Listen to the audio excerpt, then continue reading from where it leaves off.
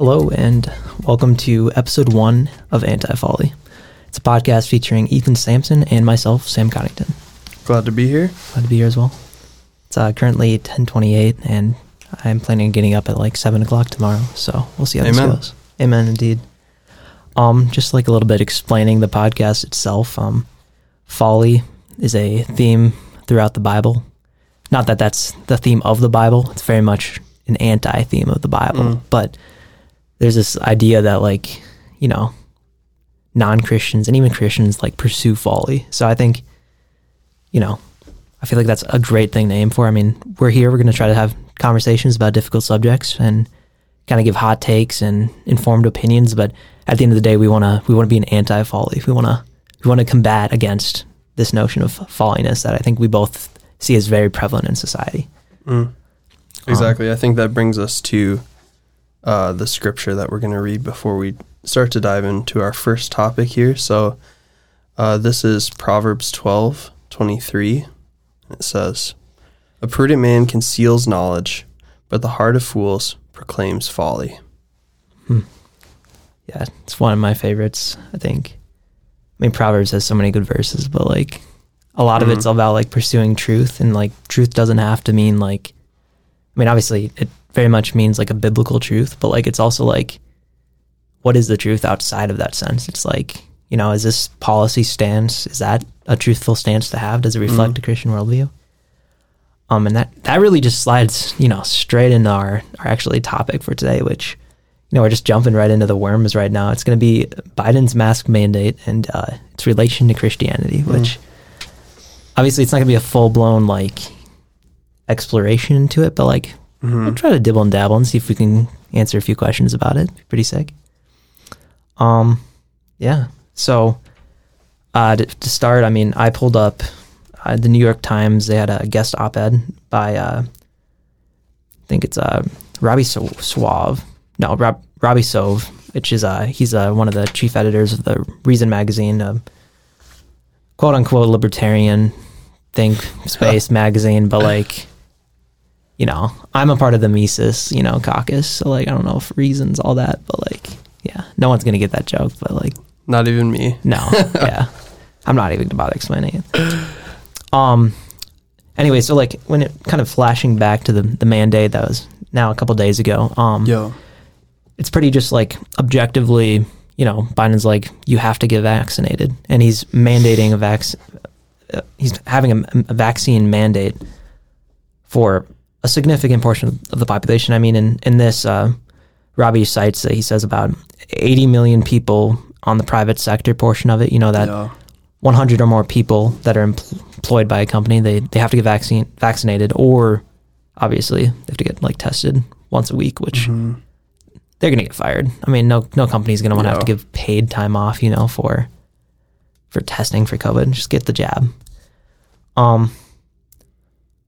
I think it's just really interesting because it's like Biden like kind of ran on this idea that like, you know, we're gonna heighten up some of the rules. We're gonna have a mask mandate, you know, so stuff like that. But he was very, very early on. He was like, we're not gonna do a vaccine mandate. And actually, like after he was elected, Jen Psaki, I have it right here. She said that. Let me see if I can pull it up precisely what she said.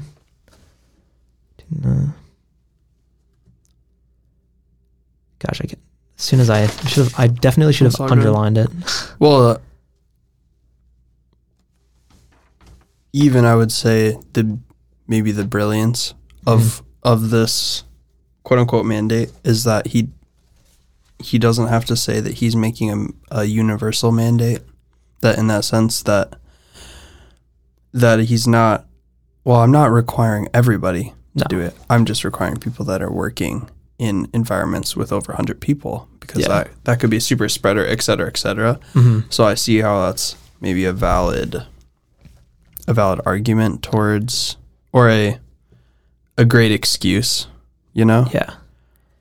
And it's like, I think the vast majority of Americans are vaccinated at this point. And I mean, obviously, I believe like vaccines work for the most part. I mean, I think, I'm not going to directly cite it, but like I think I saw somewhere that like obviously getting it firsthand naturally is going to have more immunity, but like 100%. I mean, we were talking about this a couple days ago. Like if you're like at risk, you should definitely get the COVID vaccine. I mean, you should probably definitely wear masks, despite how effective or not they might be. But like those people in the population should 100% get vaccinated. Mm-hmm. But then there's this question that arises. It's like, I need to get vaccinated because you're at risk. Mm. There's like this onus upon myself that I need to do something in order to protect you. Now, I might, like as a Christian, believe I should do that. But should government really tell me I should do that? Is that the government's role to do that? And actually, Jen Psaki said that she didn't think it was. She said, let's see where it is. She said, this is quote, in reiterating Biden's position when he said, I wouldn't demand it to be mandatory for the vaccine. She said, that's not the role of the federal government. And the director of the Center for Disease Control and Prevention, Rochelle Walensky, she said there will be no nationwide mandate. So there's a lot of people in the federal branch of the United States government that kind of silence like this fear mongering that we would, require vaccines. Like who would do that? That's such an abridgment against our civil rights and liberties, right? I mean, bodily autonomy, right? Well, and it's totally didn't happen. Even the, what does the Bible say about government and its role? Mm-hmm. And I think we see that a lot of people argue, like one thing people love to argue about is it's Acts 4 talks about how all of these believers, they sold what they had and they gave to those who were in need, and no one was in need. And that's an amazing situation. And you're like, oh, well, the government should make that happen.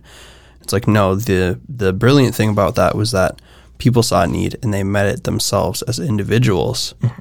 And so actually the government played no role in that. In the same way, I think this kind of leads us into a conversation about positive rights. Yeah. And the idea that just because it's beneficial, it's very beneficial to you that I get the vaccine, that doesn't mean that it should be the government's job. That doesn't mean it's the government's job to make me receive this vaccine, because there are legitimate reasons for me to not get the vaccine. Yeah. For someone to not get the vaccine that could actually be dangerous to them. Yeah. And even if there's not a legitimate reason, exactly, it shouldn't matter. I mean, I could just like simply not care about like someone's grandma. Like that's horrible. I totally don't say that. You know what I mean? Yeah. But like theoretically, let's say like I'm like, I really don't care if your grandma dies of COVID. That should be enough of a statement. Like grandma should go and get the vaccine. Grandma should go mask up. Grandma should take herself out of society. Mm-hmm. I shouldn't be required to get a vaccine. I should be able to have that awful, disgusting opinion and not be required by government to get injected, And it's society's, I would say it's more society's job, not the government's job, to let you know that you're a dirtbag. And 100% they will let you know you're a dirtbag. Oh, just they look will. at Twitter. I mean, like, yeah, exactly. I will be right with them. You're a dirtbag for doing that. But it's insane. And I'm really glad he touched on like the positive right aspect when you're talking about that, because like 100% it's like Christianity doesn't really, like some people are like, oh, Jesus was a socialist. Like, no, he wasn't. Each man should have his own fig tree.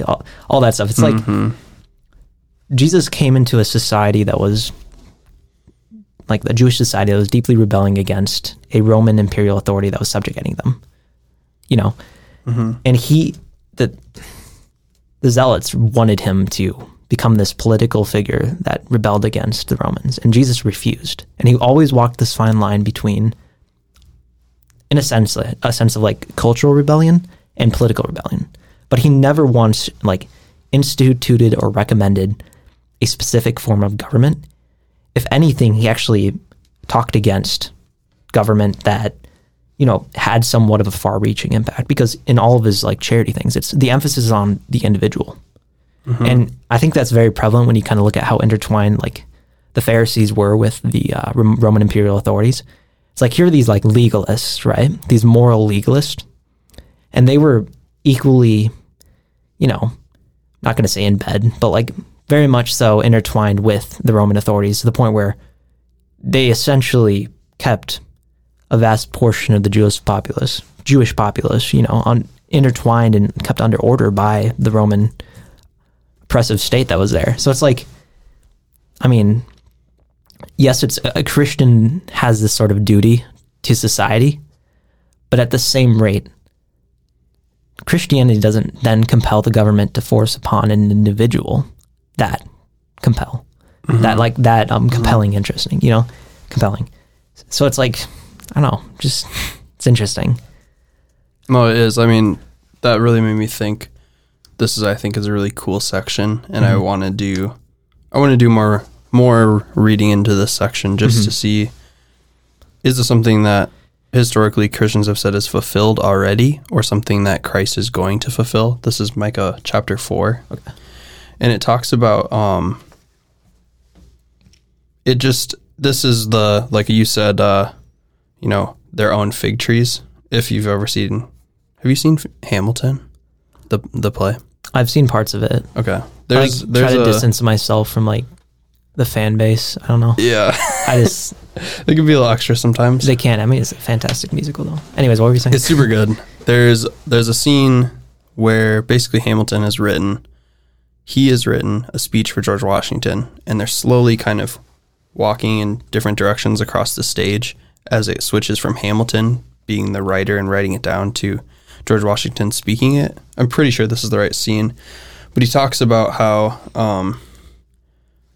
he's like, I want to sit under my own vine and fig tree and not be afraid, and we'll be safe in this country that we've made, which is, he's not what this verse is talking about as far as I understand. But it's talking about, it says, Micah 4:1, and it shall come to pass in the latter days that on the mountain of the house of the Lord shall be established as the highest of the mountains, and it shall be lifted up above the hills, and the people shall flow to it. And many of the nations will come, etc., etc.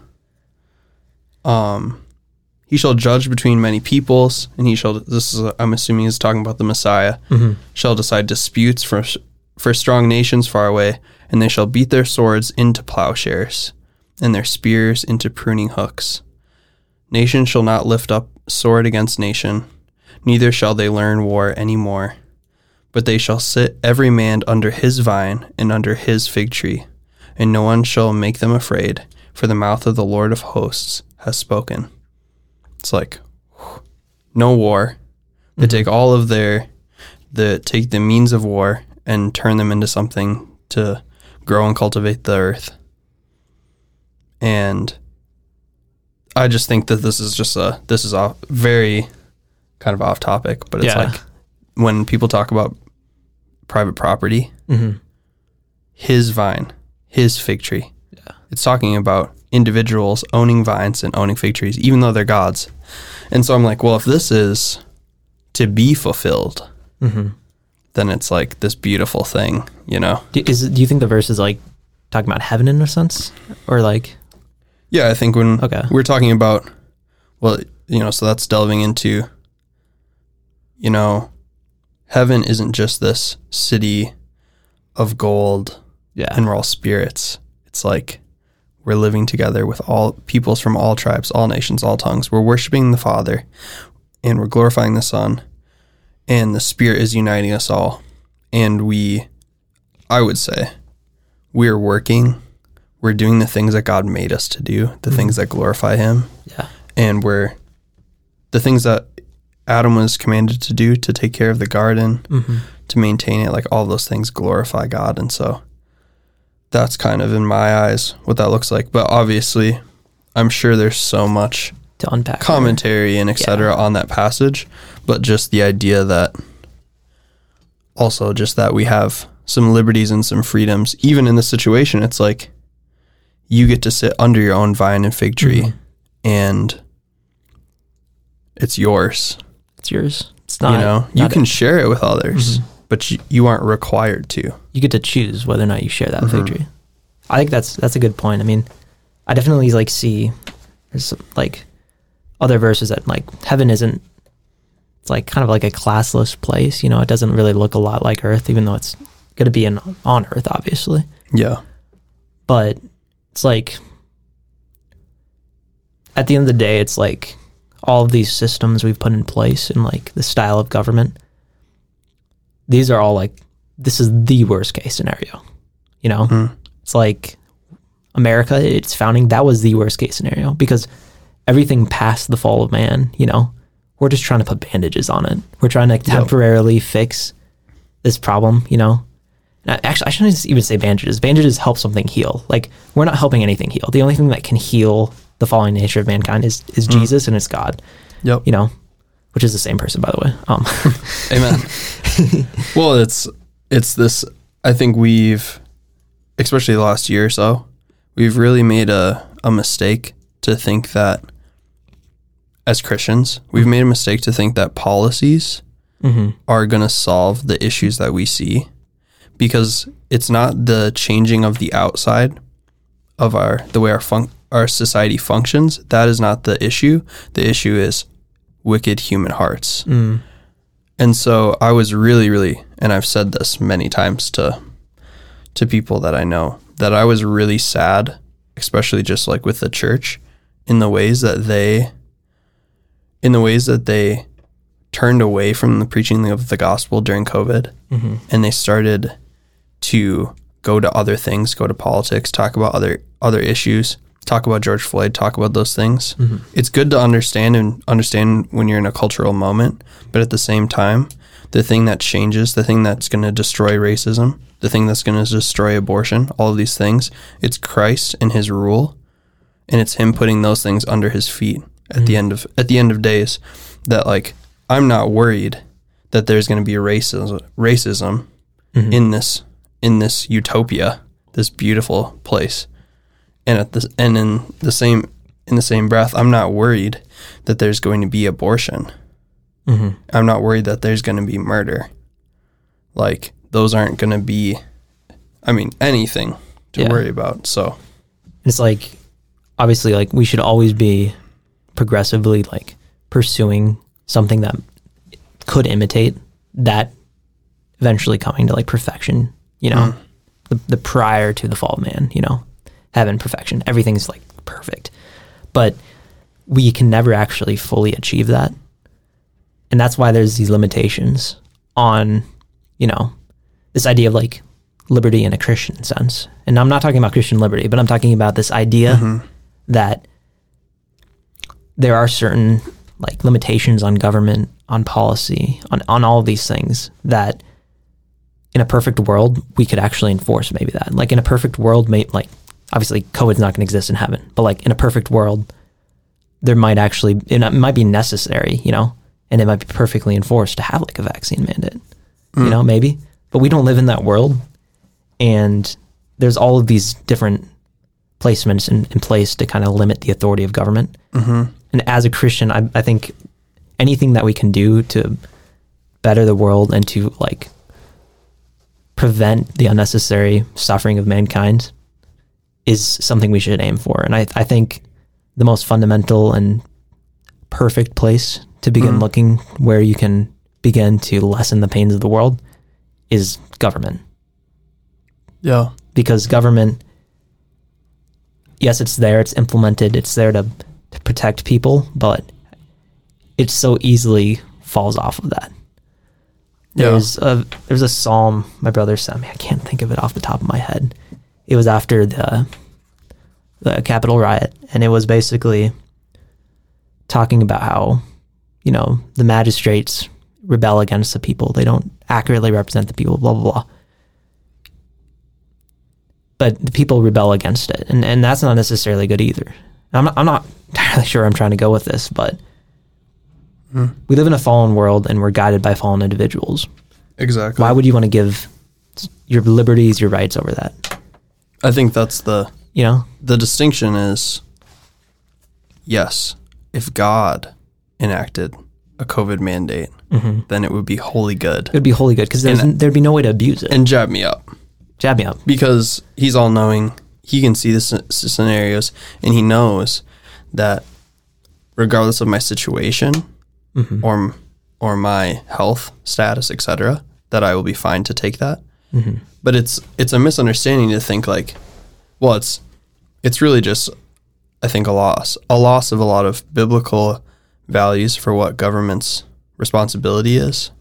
Mm-hmm. Like Deuteronomy talks about how the king is supposed to every day write the law, because his job isn't to make new laws. His job is to enforce God's laws.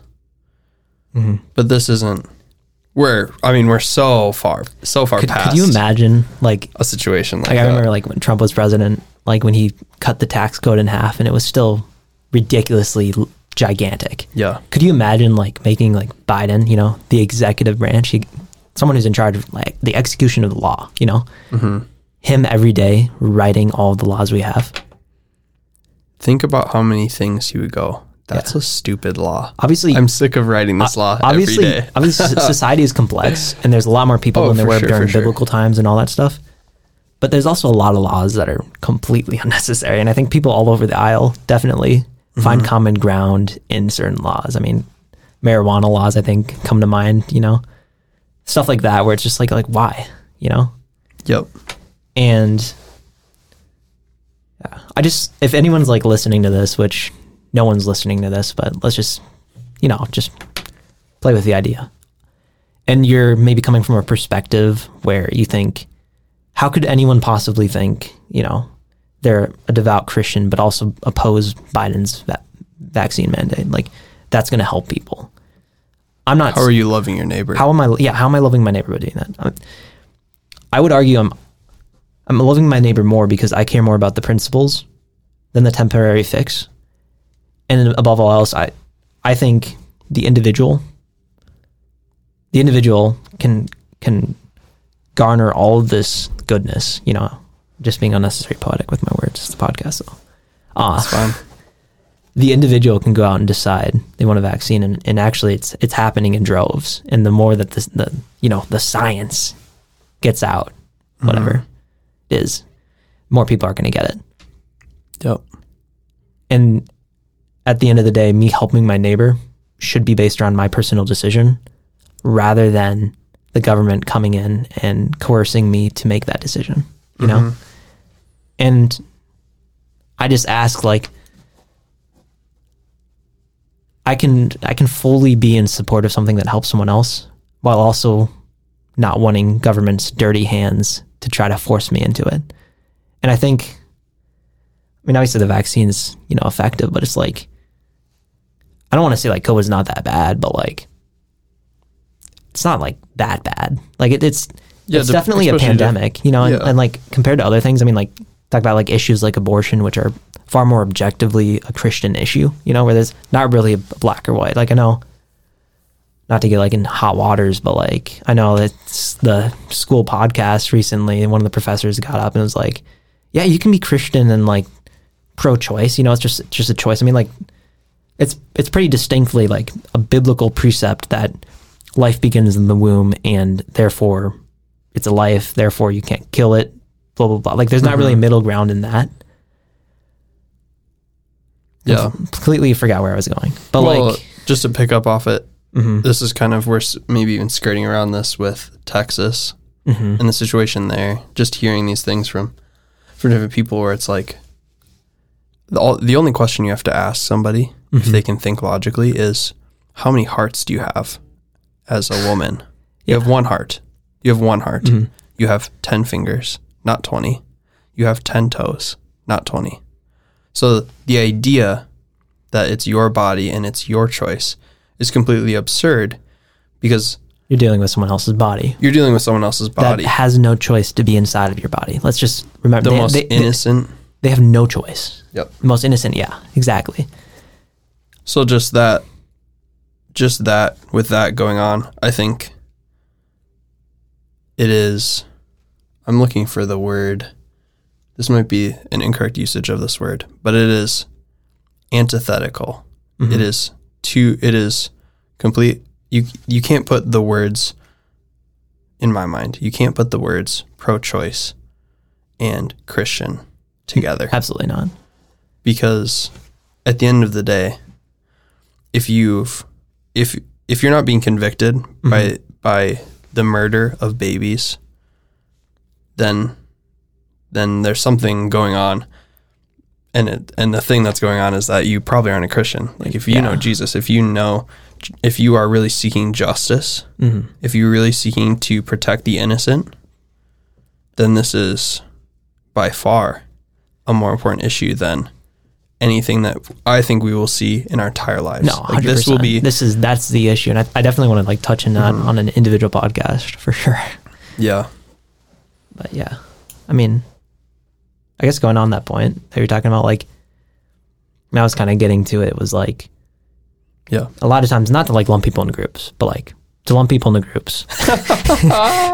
A lot of people that are like most fervently in support of a vaccine mandate, which by the way, it's not in writing right now. We talked about it before. It's not in writing yet, so who knows? And it's probably, hopefully it doesn't actually get put into place. That's the legislative branch's Don't waste job. your time writing something that's completely unconstitutional. No, for sure. I mean, just a waste of ink. Waste of ink, 100%.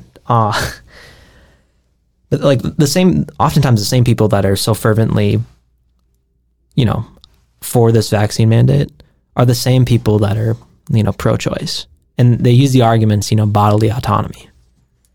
You can't have bodily autonomy to kill something else, There's a human being, scientifically speaking, inside of your body that is not choosing to be inside of your body. It is there because of science. And that individual suddenly loses all their rights to being inside of you, which they didn't choose, because you decide that you want to have bodily autonomy to the extreme extent that you can kill another living human being. Those same people are telling me I need to get vaccinated because of the minority of individuals who have pre-existing health conditions that are more affected and more at risk for COVID-19, when that individual with their bodily autonomy can personally take steps and make decisions about where they go, if they get the vaccine, all of these things, they have that choice. But I lose the bodily autonomy and get forced by government's dirty hands to stick a needle into my body, whether or not I want. And you can argue, you're not being forced. There's options. Well, your option is an option of coercion. There's, I can work for the government, or I get vaccinated. They're probably going to lay me off because I get tested once a week, and that's totally that's a lot of lost revenue. Yeah. Actually, I take that back. If you're a government employee, not really much of a concern about lost revenue. More so applies to the private sector. But I mean, I'm sure they'd find a reason to fire you in the public sector as well. But I think here's the question: is if you don't get vaccinated, does that make you a murderer then? I mean, just being logically consistent with, absolutely. Yeah, because you are going in, like, you are just completely denying somebody this positive right. Well, in a sense, you're denying. So you're being subjected, in a sense, positive right doesn't really translate over to direct your right to life, because suddenly pro-choice people have this amazing classical sense of fear for the right to life of at-risk people, but they don't translate that over to babies. But anyways, fuck. Yeah, but that's the sad thing is it's there's only one in my mind, and I think in anyone's mind, there's only one consistent path to take with those situations. And the funny thing is, it's you are against abortion, but you're pro the death penalty. No way. How is that logically consistent? You're you think babies should be able to live, but serial killers deserve death? That doesn't make any sense, because don't you care about life? Aren't you pro-life? Yeah. And it's the baby hasn't done anything. The other person has killed somebody or has done such and such a crime. Who is more deserving? Yeah. You don't have to agree, but it's who is more deserving? Exactly. It's ridiculous. I think something pretty comparable to abortion is kind of the subject of slavery. Obviously, I'm not going down another rabbit hole, but kind of on the way here. Well, actually, we did a test run, and on the way to that test run, kind of was talking about Biden and the mandate and the idea of the mandate and kind of overstretching, overruling government actions from the federal level. And basically said, like, mandates and executive actions, they need to necessitate a direct need, and they need to do something that is massive in influence and something that really ideally should benefit everyone, you know? So in a sense, like, kind of just looking at it from a historical perspective, it's like Biden's a lot like Abraham Lincoln, right? You know, they're both white and they were presidents, you know? But also, Abraham Lincoln, you know, he did a lot of good stuff with his powers. And in a sense, Biden has done some good. But Biden's a lot like Abraham Lincoln in this sense. But Biden's a lot like Abraham Lincoln, but instead of, you know, freeing black people, he's enslaving the entire country. He's using his massive executive powers to go ahead and enforce positive rights, to enforce, you know, I have a right to something that you give me. You have to make that cake for me. You have to get vaccinated for me. Not for yourself. It's not protecting you for yourself. I'm going to use coercion and government authority to force you to do something on my behalf that benefits me, whether or not you want to do it or not. Abraham Lincoln, you know, he wasn't an abolitionist, but I think we can all agree that he, you know, Emancipation Proclamation, he greatly impacted state rights. If you kind of talk about, it's kind of escaping my mind. What was the lake in Minnesota that they renamed in Minneapolis? What's his name? I remember now. Basically, what was his name? Let me just look this up real quick. Just for your own conscience. Lake Calhoun. Okay. Anyways, yes, Calhoun. Kind of had this like crazy racist, but also kind of interesting Republican, not Republican as in the party, but like the ideology view of republicanism and state rights and all this stuff. Obviously, it's state right to what? To have, you know, enslaving people. So not really a right. It's, you know. Well, what is that doing? That's violating the right, you know, of individuals. 100%. To their bodily autonomy. In some cases. I mean, in all cases, because you're getting labor without consent from them. Yep. You know. But anyways, to kind of wrap it up, like, Abraham Lincoln, put in place martial law. He essentially went past a lot of constitutional barriers that were in place regarding like state rights to slavery and things like that, even though slavery wasn't necessarily directly promoted or denied within the Constitution. But Abraham Lincoln went about bypassing court systems, putting in place martial law, and forcing states to, you know, ban slavery, to rejoin the Union. He did all these things.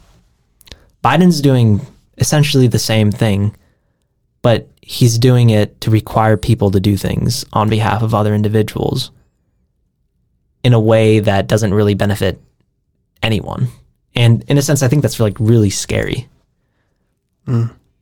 Like, these executive actions, they should, if they're going to violate, you know, personal liberty, your bodily autonomy, all these really important things about rights that as a classical liberal society, we used to value, they should go about actually influencing things on a large level. And I don't think the vaccine is really going to do a ton of a difference. It's going to do some difference, but I don't think it's going to do enough of a difference that would necessitate requiring by government brute force for someone to get vaccinated. And I think that's just where I'll end things. Yeah. Obviously, if people disagree, you know, we want to have people on the podcast, talk with people that radically think differently. Yes. Do you think something we said was absolutely despicable?